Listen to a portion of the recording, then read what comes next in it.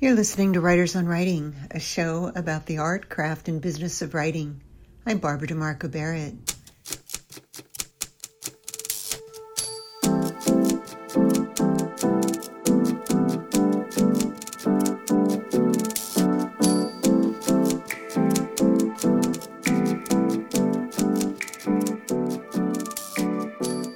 Today I'm speaking with David Ulin. David is the author most recently of the novel 13-Question Method. His other books include Sidewalking, Coming to Terms with Los Angeles, The Lost Art of Reading, Books and Resistance in a Troubled Time, and Writing Los Angeles, a literary anthology, which won a California Book Award. For Library of America, he has edited Didion, the 1960s and 70s, and Didion, the 1980s and 90s. David Ulin is the book's editor of Alta and the former book editor and book critic of the Los Angeles Times. His work has appeared in The Atlantic, The New York Times, Harper's, The Paris Review, and the Best American Essays 2020. The recipient of fellowships from the Guggenheim, the Lannan Foundation, and UCross Foundation, as well as a COLA Individual Master Artist Grant from the City of Los Angeles. He is a professor of English at the University of Southern California, where he edits the journal Air Light. On the show, David and I talked about cinematic writing, Chekhov's gun, embodying a protagonist, the literature of disintegration and why he's a fan, tulpas, noir, and much more. Before we bring him on, a few words about Patreon. Please consider visiting our Patreon page at patreon.com/writersonwriting. Become a supporter. Any amount helps us to continue bringing the show to you. Since 1998, when Writers on Writing began broadcasting at KUCI-FM on the UC Irvine campus, we've aired a show every week, even during COVID. The show is a volunteer effort, with Marie and I hosting and producing, and with Travis Barrett as the music and sound editor. A few dollars a month goes far in helping us to continue bringing the show to you. You can also help the show by buying your books at bookshop.org/shop/writersonwriting, where you will find books by authors who've been on the show, as well as other books we like and recommend. And now for my talk with David Ulin. So, David, I'm so happy to talk to you about the 13-Question Method. If I'm not mistaken, it's your first crime novel, and I would love to know what inspired it and how this particular story came about. It is my first crime novel. I can't say whether I'll write another one or not. I might. I tend to kind of go. I'm a writer who sort of follows my own whims. So but having said that, this was not a whim. I first began to think about this book probably like 35 years ago. I discovered noir. I'd read Chandler. I'd read some James M. Cain, Hammett, of course, growing up. But I first really immersed in noir when I was in my mid-late 20s.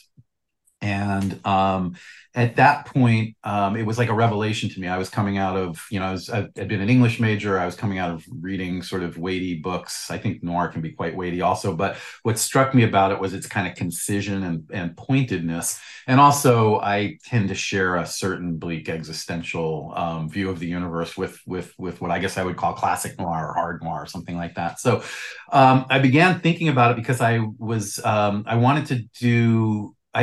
to write about those kind of elemental human emotions. I was trying to do that in my other work, and so I started, thinking about it. I didn't really have an idea. I had the title because I knew the song, and I liked the song a lot. I didn't have the structure or the idea that I was going to have chapters based on the 13 questions, but I just kind of liked the ambiguity of that title. And then I kind of sat on it for a while. This was when I was still living in New York. In the interim, I moved to Los Angeles, and in the mid-late 90s.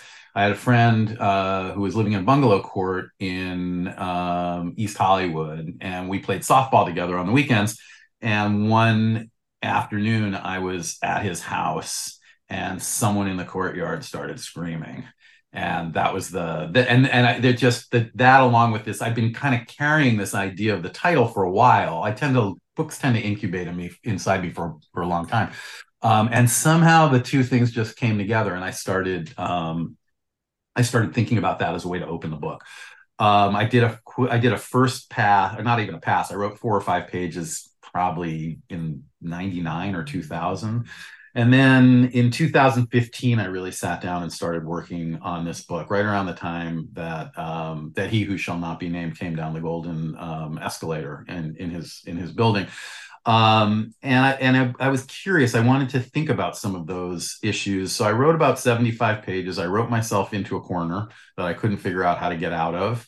I put the book down and always meant to return to it. And during the pandemic, just at the very beginning of lockdown, I had been working on a longer memory-based book. And in the present tense moment of those early days of the pandemic, the idea of memory seemed so kind of irrelevant to me, that I couldn't really work on that book. And I picked up these pages, read through them, and in that way that sometimes happens, all of a sudden I got to the end of my pages where I'd written myself into the corner, and I saw what seemed to be exactly where I wanted the book to go. And then I finished the first draft within, I don't know, probably about 4 or 5 months at that point, and it just rolled.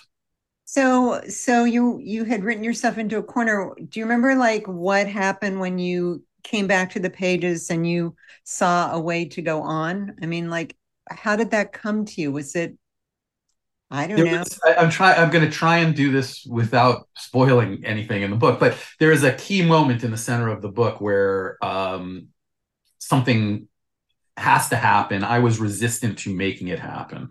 And I think I was unconsciously resistant to making it happen, or didn't even realize that I could have, let's say, permission as a writer to do what I needed to do in that instance.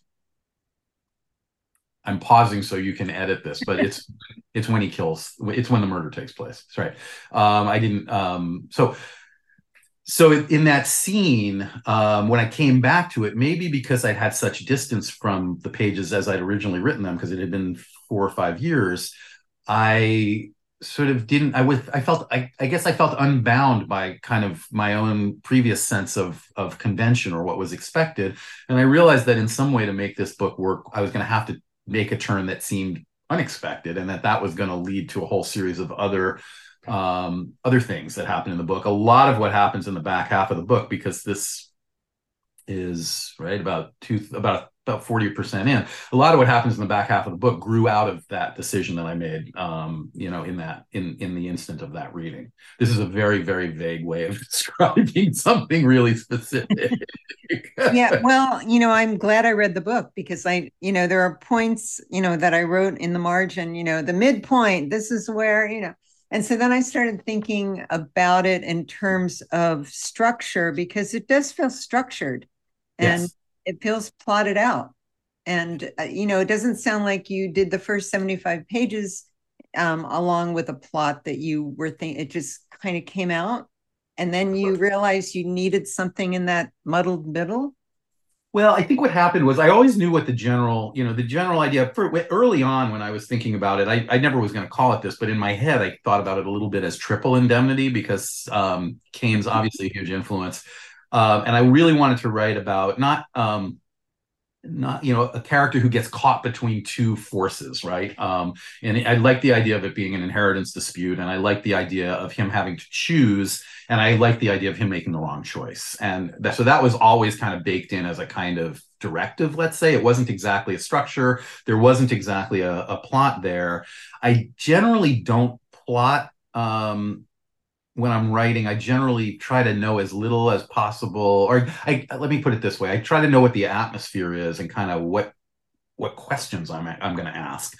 But in terms of the actual movement of a narrative or the plot, I try to know as little as possible when I'm writing the first draft, because I want to discover it and then go back. But I also, as you know, I write primarily nonfiction. That's a different matter. I'm not inventing a story there. I may be kind of shaping a story or selecting what elements I'm going to be using, but I kind of know what the arc of the narrative is, since it's something that I've either lived or reported or something like that. So in this, it was a bit different. And I definitely feel like, when I hit that wall, I had kind of known what the setup was, but I didn't know what happened after the turn and then going into the denouement. So I think when I was rereading those pages, and certainly when I sort of figured out what that turn was, then I began to think more specifically in terms of plot. I did not outline or map out the second half of the book. I just kept writing it.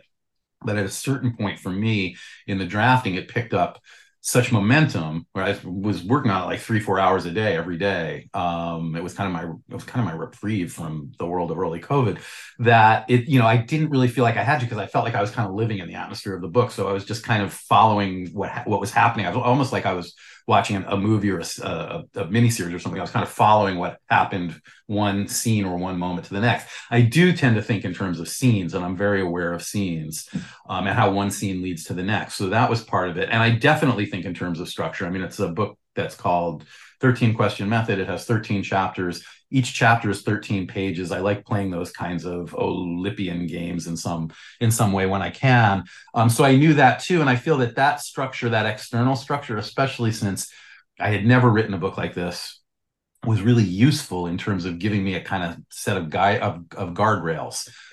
If I had a 13-page chapter, I needed certain things to happen in that chapter. I had to kind of get out of my own way a little bit in terms of making it streamlined and move. Mm. Well, I would love to hear you read from the 13 question method. All right, I will read the very opening, basically the opening 2 pages of it, which I think actually establish many of the themes in place. So this is the very beginning of the novel. The woman across the courtyard was screaming, ribbons of raving like a coyote's wail. I was in the living room when it started, feet curled beneath me on the sofa. For an instant, her voice sounded predatory, and my heart jolted with adrenaline as if I might be the prey. Then I recognized the modulations, intonations, that elaborate ebb and flow. It was a Saturday night in late July, and the weather had felt tropical for days. Muggy, sultry, heat rising from the pavement in shimmering waves. Out in the canyons, wildfires scorched the dry brush. Control was a word from another lexicon. People say fall is fire season in Southern California, but I think of summer as the meanest time. Tonight, however, the air was clear, and I'd had the windows open. Now I got off the couch and went around the room, closing myself in. I switched on some music. The problem with the woman wasn't that she was screaming. It was that I had heard it before. I knew who she was, sort of, which is to say I recognized her face. Angular, yet also moon-shaped, a different look each time she caught my eye. Hair just below the shoulders, brown with fading streaks of blue. She lived alone in the unit across the courtyard, mid-30s, just a couple of years younger than I was. Slender but full-hipped, a little swagger, stylish in her skinny jeans and ankle boots. I noticed stuff like that, especially the boots. It would be a stretch to say she noticed me. No, that's not right. I'm sure she noticed, in the way we have of noticing people we don't particularly care about or know. I was just a guy living in another unit, nondescript, going prematurely gray. I had moved here after the implosion of my marriage and the slipstream of that assault. I had been looking not for a home, not for any feeling of belonging, just for a place that I might land.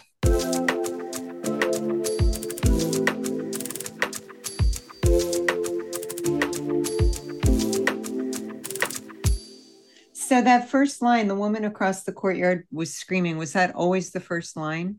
It was always the first line. As I said, when I was, when I heard that woman screaming in my friend's bungalow court, it just seemed like a perfect way. And I really, I've read hundreds of noir novels, and I really wanted to write a novel that was contemporary, but also harkened back to the classic era, 30s, 40s in particular, late 30s into the 40s, and and it just seemed like a perfect kind of atmospheric line. On the one hand, it also set up the drama. It introduced the 2 major characters in one sentence. There was a nice economy there. We met the person who was screaming, but we also met that person through the eyes of the person who was hearing the screaming. And so it seemed like it always was the first line from the moment that there was a first line. Mm. Well, it draws you in as a reader. It's like, oh, got to see what's happening with this screaming woman. You mentioned earlier that you saw it as a film, and as I was reading, I was thinking about how cinematic it was, but also there's just such a nice balance with an interiority of your characters, so that we don't know his name, Right. which I'm curious about, but and we don't exactly know what he did for a living. He's not working now, but we don't really know. We know his marriage crumbled, and we get details about that. But kind of talk about balancing, scene with that interiority of a character in a novel. I mean, that's why we read novels, right? To get both of those things. For me, that's exactly it. I mean, I think about this, as a reader and as a critic and also as a writer. I think plot is really the kind of scaffolding that is necessary to hang the really interesting stuff on. Which is not to say that plot isn't interesting, but I mean, for me, it's always been the interiority, and that's true whatever kind of fiction I'm reading. Whether it's crime fiction, I always like the kind of inner monologue of those characters. Or the first person characters. I think of Philip Marlowe as a classic example. There's that internal Marlowe monologue that's going on. He's certainly reporting on the details of the narrative, but it's really his take on it. We're sitting inside of his head and seeing how he sees the world.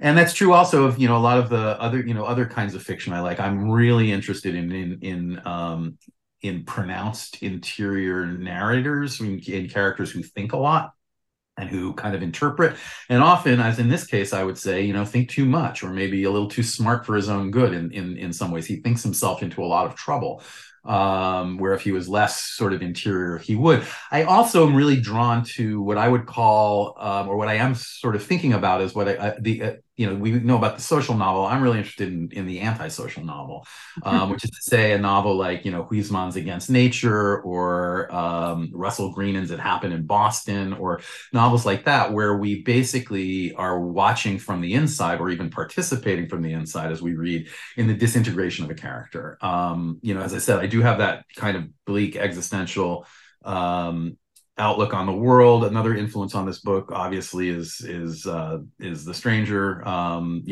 book that I've read many times, going back to when I was 18, and really kind of loved his internal monologue, Meursault's internal monologue, as well. And so I wanted this book to operate in both those traditions, right? That classic noir, also very streamlined. Those classic noir novels are really short, and I wanted to sort of play within that bounded structure.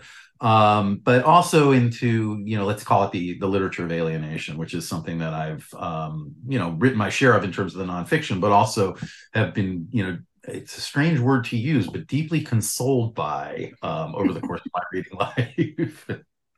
Well, I've been thinking about morally ambiguous characters a lot lately, because it seems that those are my favorites in fiction. I don't know. I don't know what it is about them that's so compelling. What is it? For me, I think everyone is morally ambiguous. I mean, I often tell my writing students, like, the worst person in the world has at least one redeeming quality, right? One of the examples, I have a friend, we sort of joke about this, but one of the examples is, Hitler loved his dog, right? You can't say anything much else about Hitler, but he loved his dog. So that makes him a human, which in some ways makes him more frightening and scarier. He's not some kind of supernatural monster imposed upon the world. He's a human being who grew up and had, a family, and kind of was, created by his psyche and also his circumstance. And so I'm really interested in that. I'm really interested in the idea, there's that line in the Stanley Tucci show, Inside Man, where he's in prison for having murdered his wife, and someone says, "I can't imagine murdering someone," and Tucci's character says, "You just haven't met the right person yet," which is fantastic, and also kind of true. We never know what's going to happen. We like to think of ourselves as good people. This narrator, I think, thinks of himself as a good person, or as a misunderstood person, or a person who's been wronged. Maybe those things are true. I have to say, I don't know, but he's also someone who has done other things that are not categorized that way, and he goes to great lengths to kind of shield himself from them or explain them away. So I'm really interested in that notion, in thinking about justification, how we get through the day, the lies we tell ourselves, the way we can shift blame or responsibility off ourselves onto somebody else because we don't want to deal with it. What are all these coping mechanisms?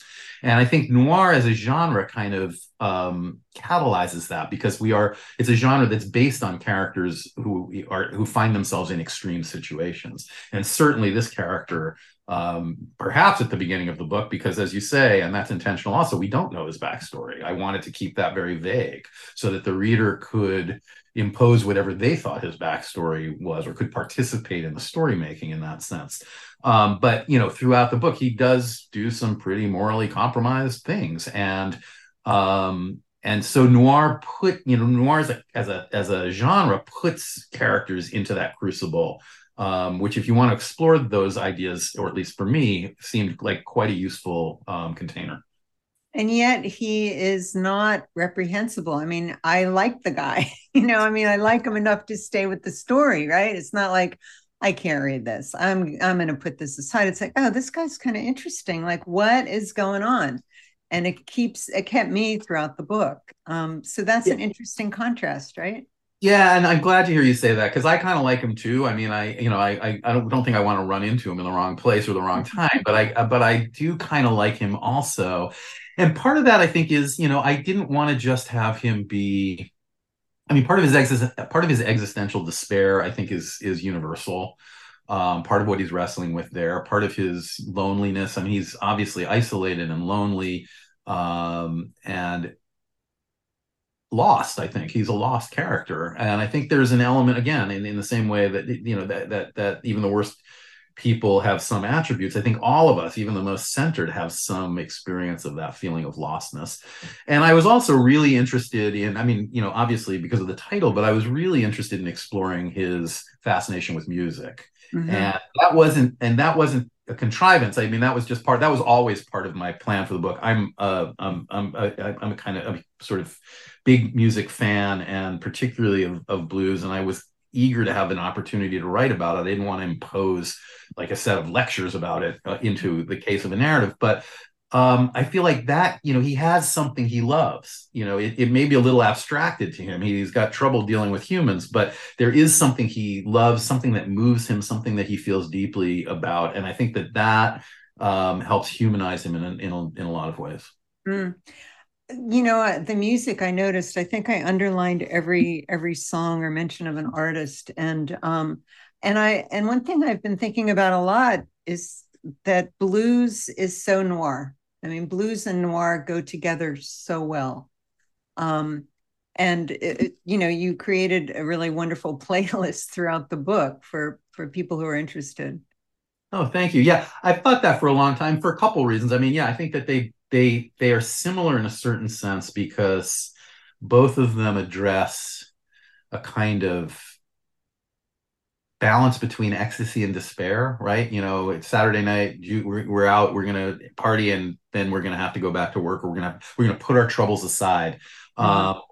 Or we're going to frame our troubles by singing about them, or we're going to frame our troubles by writing about them. The other sort of corollary between the two, and I don't want to be too programmatic about this, is that I think both of them originally, very different histories and very different evolutions, but both of them originally were kind of disposable forms of folk art. I mean, if you think about noir in terms of, the 10-cent paperbacks of the 1940s and 50s, which was a very disposable form of entertainment, it was not expected to survive. It was not considered to be, highbrow or socially acceptable or whatever. And I think, the same is true of blues, both because of the racial component, in the sense of a white culture trying to appreciate a Black art form.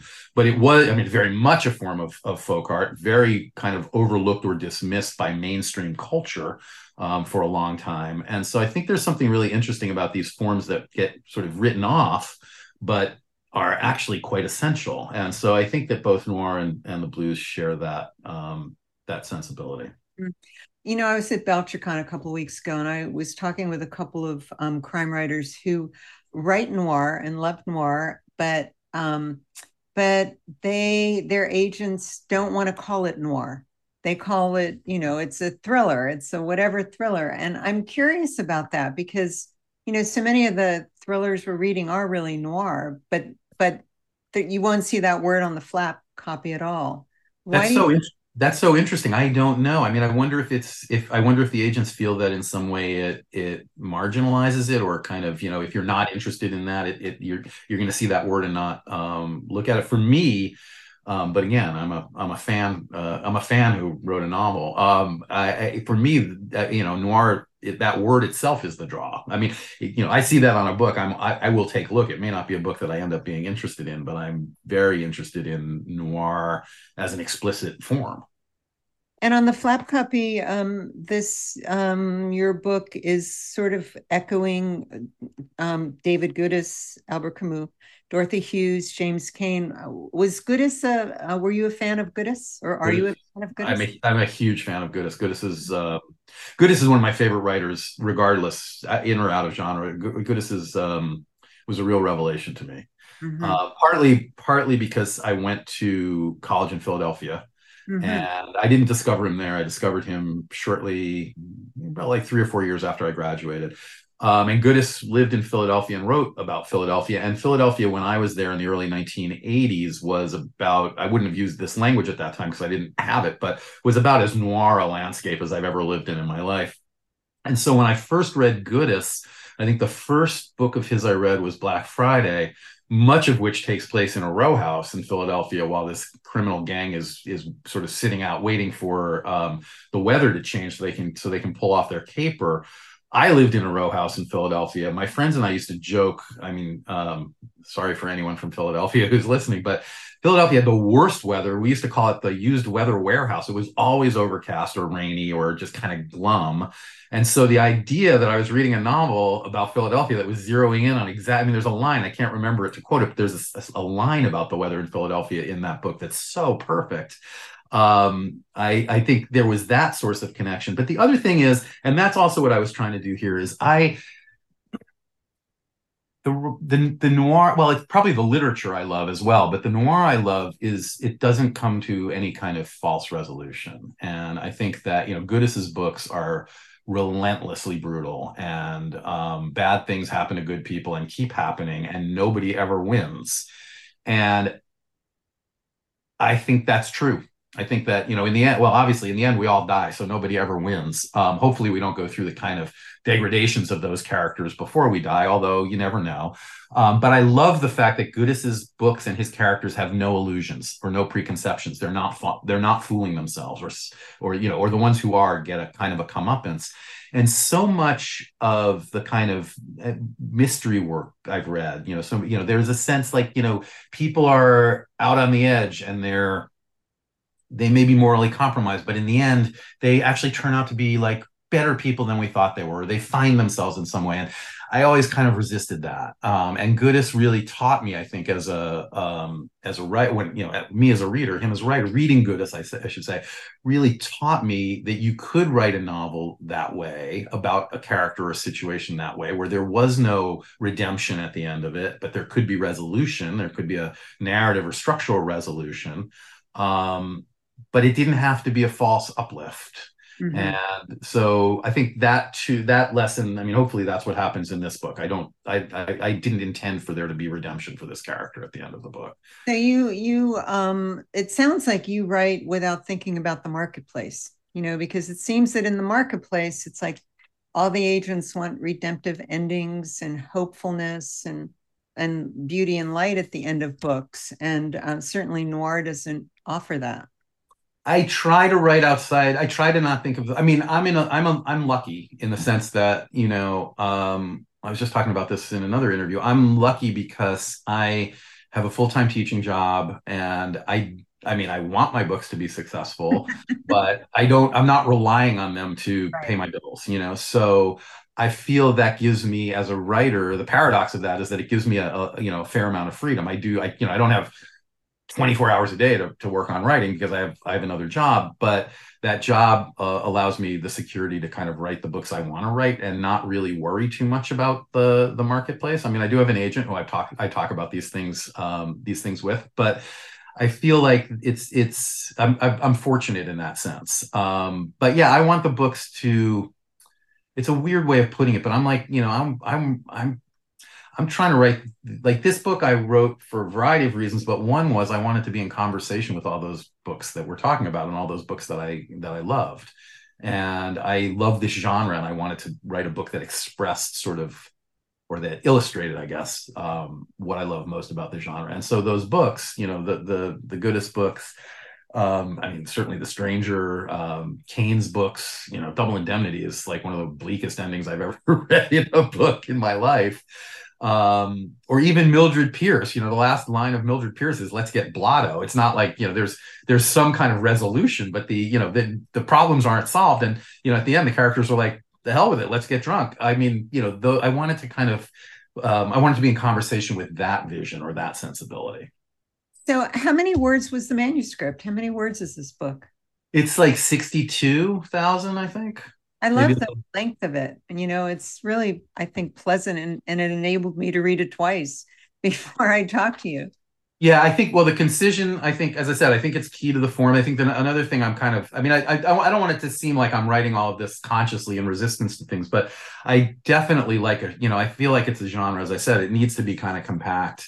I kind of, sometimes there's, I'll get a book by a writer I like, and I'll be like, oh, I want to read by a noir writer I like, and I'll say I want to read this book, and it'll be like 350 pages long. I'll read it and I'll enjoy it, but I'm also like, that's a lot of pages for, for something that is concise.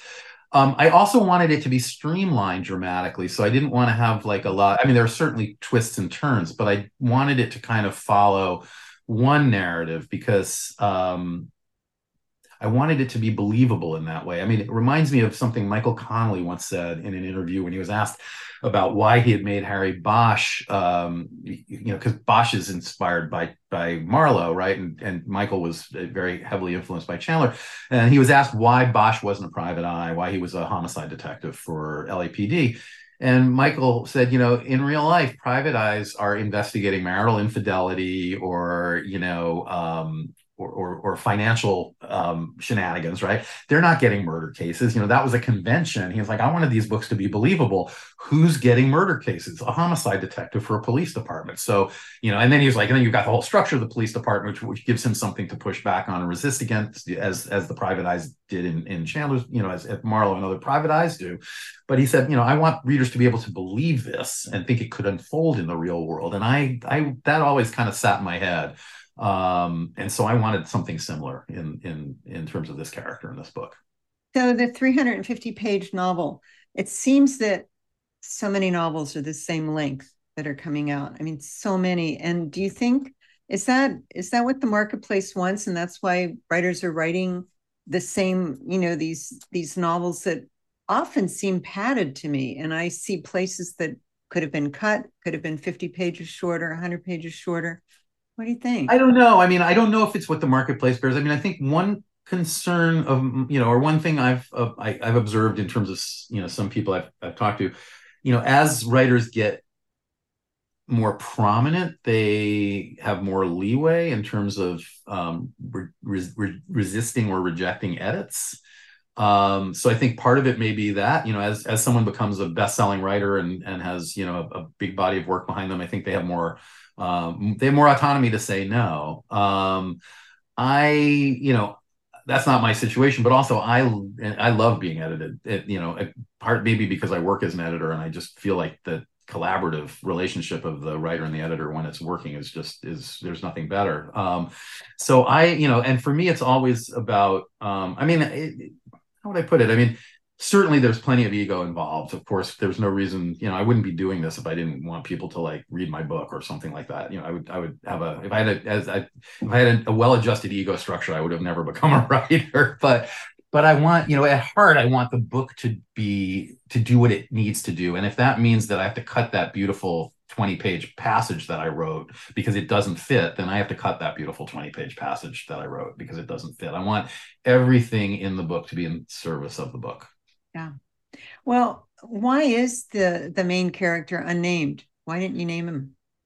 I didn't want to name him. Well, first of all, I kind of have a habit of not naming characters. So in a lot of I'm trying to think. In most of my short fiction, the characters are unnamed. In that novella I wrote, Labyrinth, that was published about 10 years ago, that narrator is also unnamed. And even in a lot of my essays, I identify people by who they are as opposed to their name. my wife, my mother, my son, my friend, that kind of thing. Partly, I think it's, you know, in the nonfiction, certainly it's a way of giving myself a little distance and also maybe protecting the actual people who are out in the world. Not that they wouldn't be findable if you wanted to look for them, but you know, there's just a bit of distance. But I think that also bleeds into the fiction in a, it allows the reader to kind of imagine that character. I mean, again, I really want the reader to have to make some decisions here. So I think by not naming the character, that first of all, the character doesn't have a name that's different from the reader's. So if it's a first person I, there's nothing to remind them that they're not actually that person. So hopefully it brings them a little bit closer. That's the desire.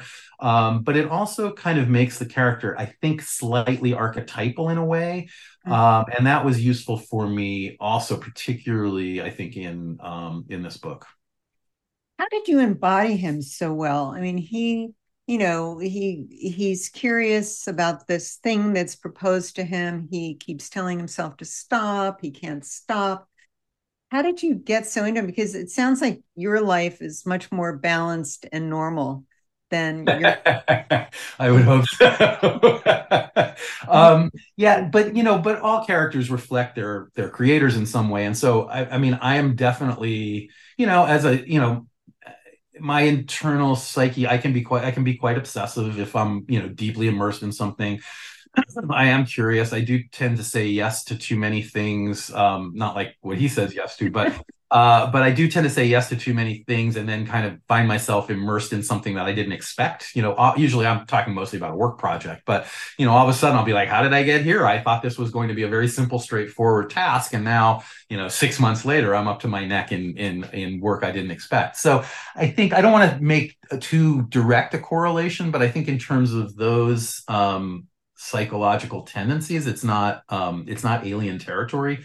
To me, certainly the music, as I said, is related to me. And again, I do tend to feel, as part of that existential sort of perspective on the universe, I do feel very, very strongly a kind of internal sense of isolation.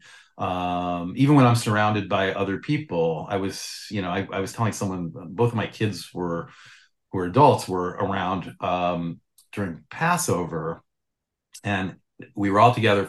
The four of us hadn't been together, my wife and us and the kids, in, I don't know, probably about maybe a year. And there was a moment where, like, I was so happy having everybody in the same room, I had to leave the room because I couldn't stay. It was too much for me. It was like I was overwhelmed in some way.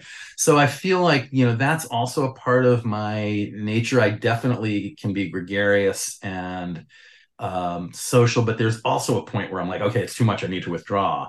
And so I was interested in I mean, he is definitely not gregarious, but I was definitely interested in, like, what happens if you withdraw in this extreme way, whether because you have to or because that's just, you know, where you end up. What does that mean? Like, what would it be like? What would it be like to be isolated on that level, without any outlet? And that too, I think, emerged in the pages that I was writing during lockdown, because of course, you know, that was something we were all kind of reckoning with. Well, there throughout the book, there's, you know, questions of faith and imagination and how real is imagination, and then tulpas. About all that, and tulpas, like, where did that come from? Well, the tulpas. So when I was in college, I allude to it a little bit in terms of how he first discovers the idea of tulpas. But when I was in college, I was an English major, and for a senior thesis, I wrote a novel, which it got finished, or a draft of it got finished. It was a mess, but that's okay. I learned how to write books by writing a really bad book, I think. But it was about a character who also was kind of similarly isolated to this character in a way. And a friend of mine introduced me to the idea of the tulpa. And I thought it was a perfect way for this character in that book to have some kind of relationship with someone who might or might not be real. So I wrote a character into the book, not in this way, but I wrote a character into that book whose name was actually Tulpa, who told him that, you know, her parents had been interested in Eastern mysticism, and they had named her for this mystical creature. And she explained to him who it was. And then, you know, over the course of that book, the question was, you know, is she actually a Tulpa, or is that just her name? Or that was the question I was hoping to address in that book. So that always kind of sat in my head too. And again, I don't want to make this sound too conscious. When I was writing this book, all of a sudden, sometimes what happens for me, and this is, I think, the benefit of not making too many notes, is that, I'll be writing and all of a sudden, literally all of a sudden, like, within 5 lines, I'll be like, all right, this is where, oh, the tulpa will be perfect here, or something like that. That's what happened here. I did not have any idea that I was going to re-invoke this figure until probably a line or two before I wrote before I introduced the idea of the tulpa, which comes in early in the book. I think in the first chapter, the idea of the tulpa is introduced. And then as the book progressed, I just thought this is a perfect kind of metaphor for his relationship with the other characters, because they're so based on his imagination. He has no idea who these people are. He has no idea who Sylvia is. He has no idea who Karina is. He knows who he has decided they are, or the story that he's told about who they are. So even though they're real people in the world of the novel and real people to him, they are also kind of tulpas, these kind of imaginary beings. And so it seemed like a really useful way of framing that part of the narrative. Yeah, it was interesting. Speaking of Sylvia and Karina, well, Karina, did her name come first, or did the song Karina, Karina come first? Her name, well, I mean, I know the song, but I didn't. I think I named her first, and then remembered the song. They could have been the other way around. I'm an unreliable narrator, also. Well, I think can we say there's no guns in the book? Can we say that? Well, let's say that. There's no guns in the book. But there is a Chekhov's gun, and actually the boots are, Yeah. was that intent? I imagine that was intentional for her boots, because they're on the first page. It became intentional. It wasn't intentional. As I said, when I wrote that first page, I had no idea where this book was going. So I had no idea that was going to come into play. But, again, for me, and this is true of all writing, not just writing a piece of fiction, but for the act of, or the process of writing, is just a kind of deepening immersion. So, I start with things, was there some kind of intuitive sense of what might happen? I don't know. Perhaps there was. I was trying to establish his character. So the idea of his fascination with the boots was something that I thought was useful. I wanted to kind of create a little air of deviance for him, that I could then expand. So that was why it was there in the first place. But then as the book progressed and I kind of got deeper into it and started to see what I was actually like, see what the landscape looked like, then some of those callbacks became, or the idea of some of those callbacks arose more consciously. What about the shovel? That was there very innocently in the beginning. It was. I mean, the shovel is it's an interesting question. The shovel was the solution to a problem. So I couldn't have him buy one because there wasn't time. And I liked the way the book was flowing. So I actually back engineered the shovel. The shovel was not there in the first draft. It was added or it came in the middle of when I'm drafting. If something needs, I'll put something in, even if it needs antecedents. I won't go back and fill it in. I'll just keep writing the draft, and then I'll go back in the revision. So, in the middle of the book, when he needed the shovel, I was like, I put it in, and then I had to figure out why he had it. And so, in the course of revision, I figured out why he had. I hope I figured out why he had, and so I built it into the beginning of the book so that it was there.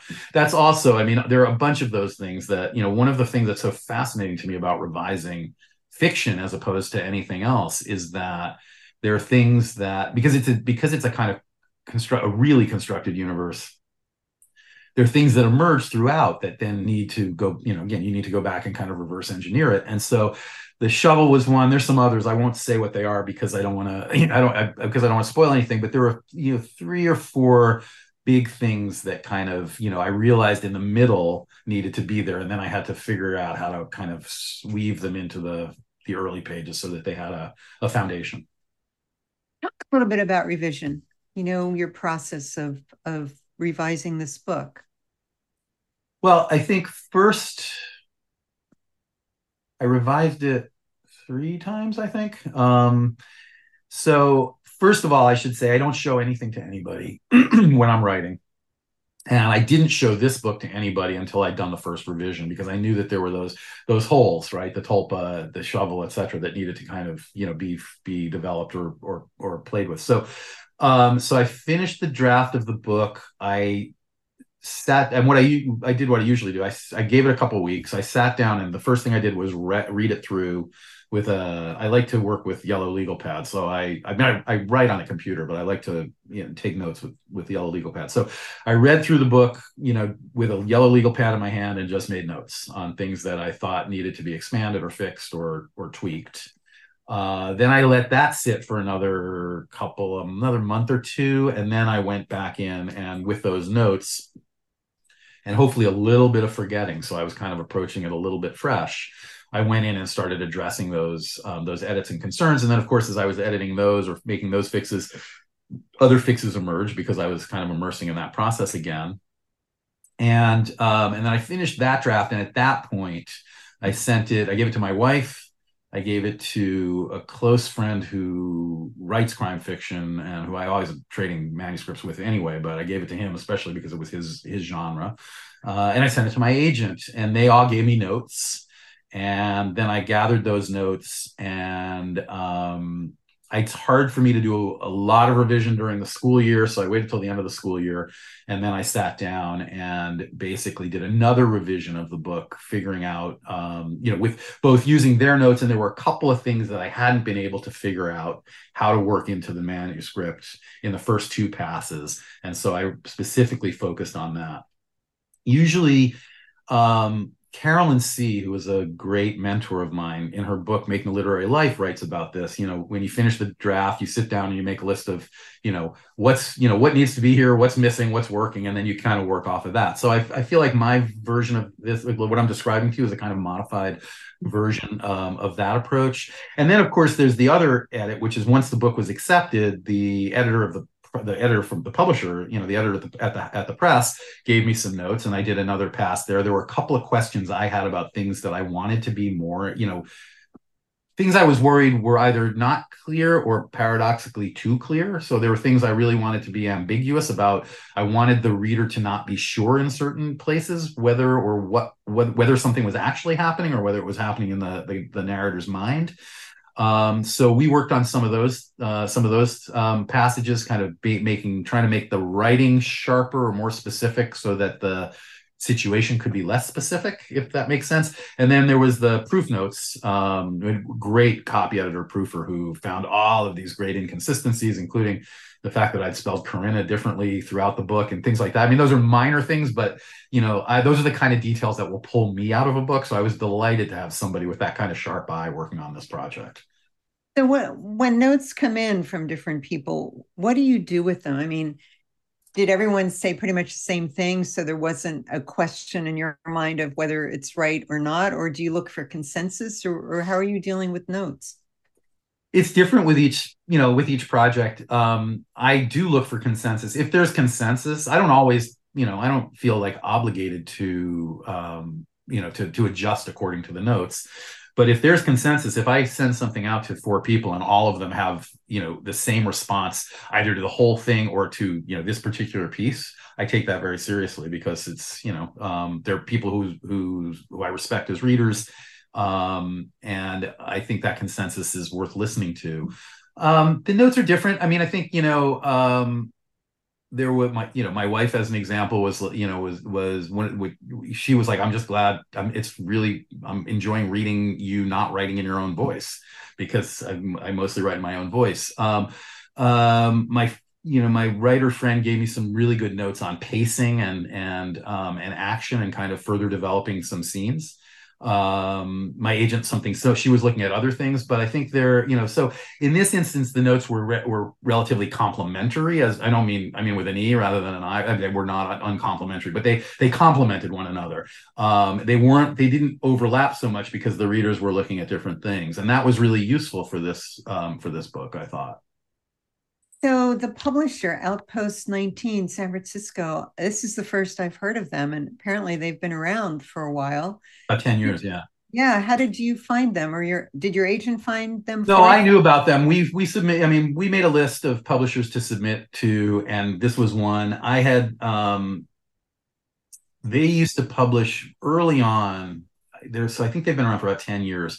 Early on, they published an anthology series for a couple of years called the California Prose Directory. And I think the second edition of that, and they'd have a guest editor for the book. In the second edition, an essay of mine was selected and published in that book, and that was how I first heard of them. And then, as it turns out, this was after the fact, a friend of mine from high school, my baby writing buddy, like we used to wander around high school talking about how we were going to be professional writers, and we actually both did become professional writers. He had published a novel with them that he sent me. And I thought, that's a really interesting coincidence because I just found out about this publisher from California Prose Directory. So I read his novel, which I liked, and then I sort of looked up the website to see what else they were doing. And I've read a couple of, some of their other books. I thought they had a really interesting list, and they're edgy, and the book is edgy. So I thought that was one reason that I wanted to send the book to them. I also really we submitted to a variety of publishers, but I really like working with independent publishers, probably the most, because I think that, they have their own sense of vision. They are less tied. I mean, they definitely have their own marketplace concerns, but they're less tied to the marketplace, or they're more able to take risks, or worry less about the kind of marketplace concerns we were talking about earlier. And they're nimble, so in this instance, we could make changes easily. We were looking at page proofs, or we were sending out galleys, and I would say, oh, there's a typo on this. We could change it, and within an hour, I would get a PDF with an updated PDF that we could send out. In terms of cover design, I had full input on cover, on copy, on all of that stuff. Cover copy, catalog copy, and we literally, the publisher and I sat down. I think we had a Zoom and we talked, sort of atmospherics of the cover. And they presented me with, I think, like 20, 30 different cover options. This one we came to because I said, at one point I said, like the vibe of an old Blue Note album cover. And he was like, all right, I'm on it. And this is what he came up with. I think it's a fantastic cover. I can say that because I had nothing to do with it, but it's kind of perfect for what the book is. And so I really like that kind of the flexibility of independent press. And I like the one-on-one nature. I'm not dealing with, with a corporate structure. I'm dealing with a couple of individuals. And that definitely suits me better. Yeah, no, I'm happy to have discovered the press through you. And the cover also reminds me of, I don't know if you watched Mad Men, but the opening credits where he's through the no, it's definitely got that feeling to it too. And I mean, granted, it's a book that takes place in a kind of quasi-contemporary world, right? It's there's no COVID in the book, but it could be right around the corner, or it could have just passed, or whatever. But I definitely, with both in terms of the genre callbacks and in terms of the musical callbacks in the book and other things, I really wanted it to kind of reach back to that, that other era, 40s, 50s, early 60s kind of sensibility. And so I was glad to have that as part of the design. That's great. So we have a couple of minutes left, and I wonder, we usually end with the author talking about any sort of pearls of wisdom or tips for the writers listening. And I wonder if you have any. I mean, the only pearls of wisdom I have, which it's funny, but the only pearls of wisdom I have are, first of all, read all the time, read widely, read curiously, follow your own instincts. Don't listen to, don't listen to anyone else's idea of what you should be reading, or of what the canon is, or any of that kind of thing. If you want to, read, I don't really believe in genre distinctions. I know they exist, but I mean, for me, it's, art is art, and, a novel is a novel, and it's got so don't worry about that stuff. And the other thing, which is what I always tell my students, is don't listen to anyone who tells you you can't do it. Just because if you do, you won't do it, and there'll be plenty of people who tell you can't do it because it's hard. But if you don't believe in yourself, then it will never happen if you're starting, or if you're emerging. And I think maybe the last thing is trust your instincts. When I'm writing, I'm trying to trust my instincts. As I said, I've never written a book like this before. I may not ever write a book like this again. I kind of like that each book is different in its way, but each time I sit down, I have to sort of figure out where not figure out where I want to go before I go. I figure out where I want to go by starting to go. So don't wait, don't hesitate, start writing. Don't worry about what it looks like. The first draft is supposed to be a mess. And, the most important thing to do is to get words down on the page. Nicholson Baker once said, and I think it's absolutely true, that the most important thing is to finish the draft, because you can't make it better. You can't revise it unless you finish the draft. You're not going to do anything with a half manuscript. So finish the manuscript and then see what you want to do, but get out of your own way, whatever tricks you can tell yourself to get out of your own way. That's my big piece of advice. Great. Thank you so much, David. Oh, Barbara, thank you. I really appreciate it. Thanks so much for having me on. Thank you to all of you for taking the time to listen, and a huge thanks to our Patreon supporters who help to make this show possible. Thank you to Travis Barrett, who does our music and sound editing. And by the way, if you like the music you hear on the show, you can find an album's worth of typewriter music on Spotify. Search out the artist called Just My Type. Travis also has other music on there under his name.